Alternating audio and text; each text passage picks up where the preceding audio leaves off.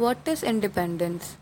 Like if I'm talk about I am financially dependent. I have my own money to spend on things which I want in my life. But what about emotionally dependent? When it comes on emotions, why we are so much dependent on others? Like if somebody says something bad to us, we are getting easily triggered by that. Why our life remote control are we giving to others? Why is it not in our hand?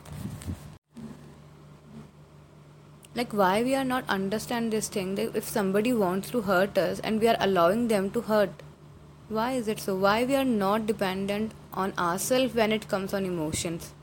Think about it.